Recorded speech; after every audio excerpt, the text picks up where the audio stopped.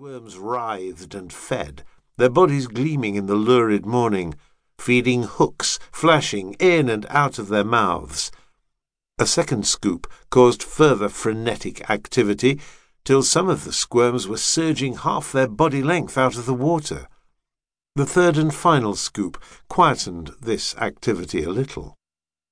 Only one deader in this particular pond, Eldine was glad to see, and that one a fresh, so therefore unbroken, squirm. Stepping back, she retrieved her pole grab to see if she could reach it from the bank, but it was too far out. She sighed, pulled on her armoured gauntlets, and waded in, treading down the mat of silkweed and algae rumpled up at the pond's edge, while the hooks and ovipositors of the squirms grated against her armoured waders. With the deader positioned in the jaws of the grab, she almost dropped the pole when a live squirm rose out of the water beside her, flashing out its glassy hooks only a metre from her face. She backhanded the creature, slapping it down into the water, before pressing the trigger of her pole to close its jaws round the deader.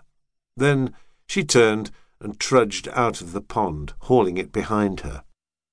Once back on the bank, amongst the wild rhubarb and clumped flute grass, she paused to swallow bile, feeling sick with fear and the weakness caused by the constant drain on her by her skull.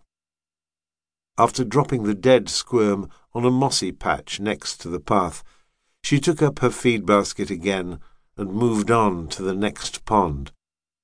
She'd collect the deader on her way back, along with any others, once she'd emptied this load of meat flakes into the 20 ponds that made up her round. As Eldine trudged towards the next pond, she gazed up at the satellites glittering in the sky and tried to believe that beyond them lay wonders, and those seemingly magical worlds that had been described to her. But it was difficult to see anything beyond this orbiting metal that might just as well have formed the bars of a prison. The outlink stations were poised on the surface of the sometimes expanding and sometimes contracting sphere of the human polity.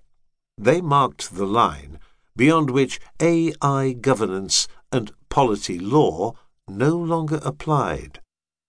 Most of this sphere's border lay in intergalactic space, but on the edge of it, facing towards the centre of the galaxy, the density of stars increased, and the line was still shifting, as worlds were subsumed by or seceded from the polity.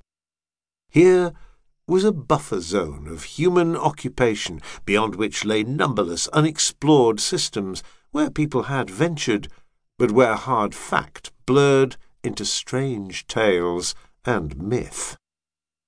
Each station had its own character, its own shape, and its own distinctive society.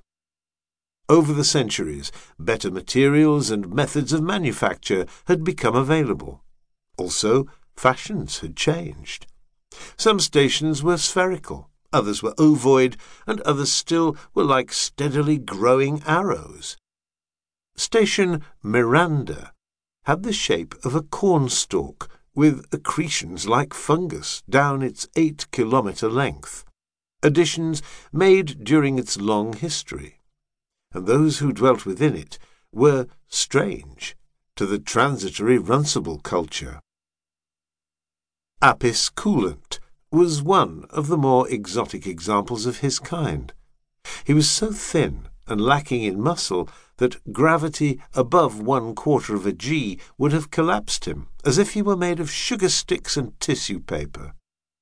He avoided the Runcible travellers, who mostly kept to the 1g areas, death to him, as even a friendly pat on the back from an Earth normal or near equivalent would break his spine.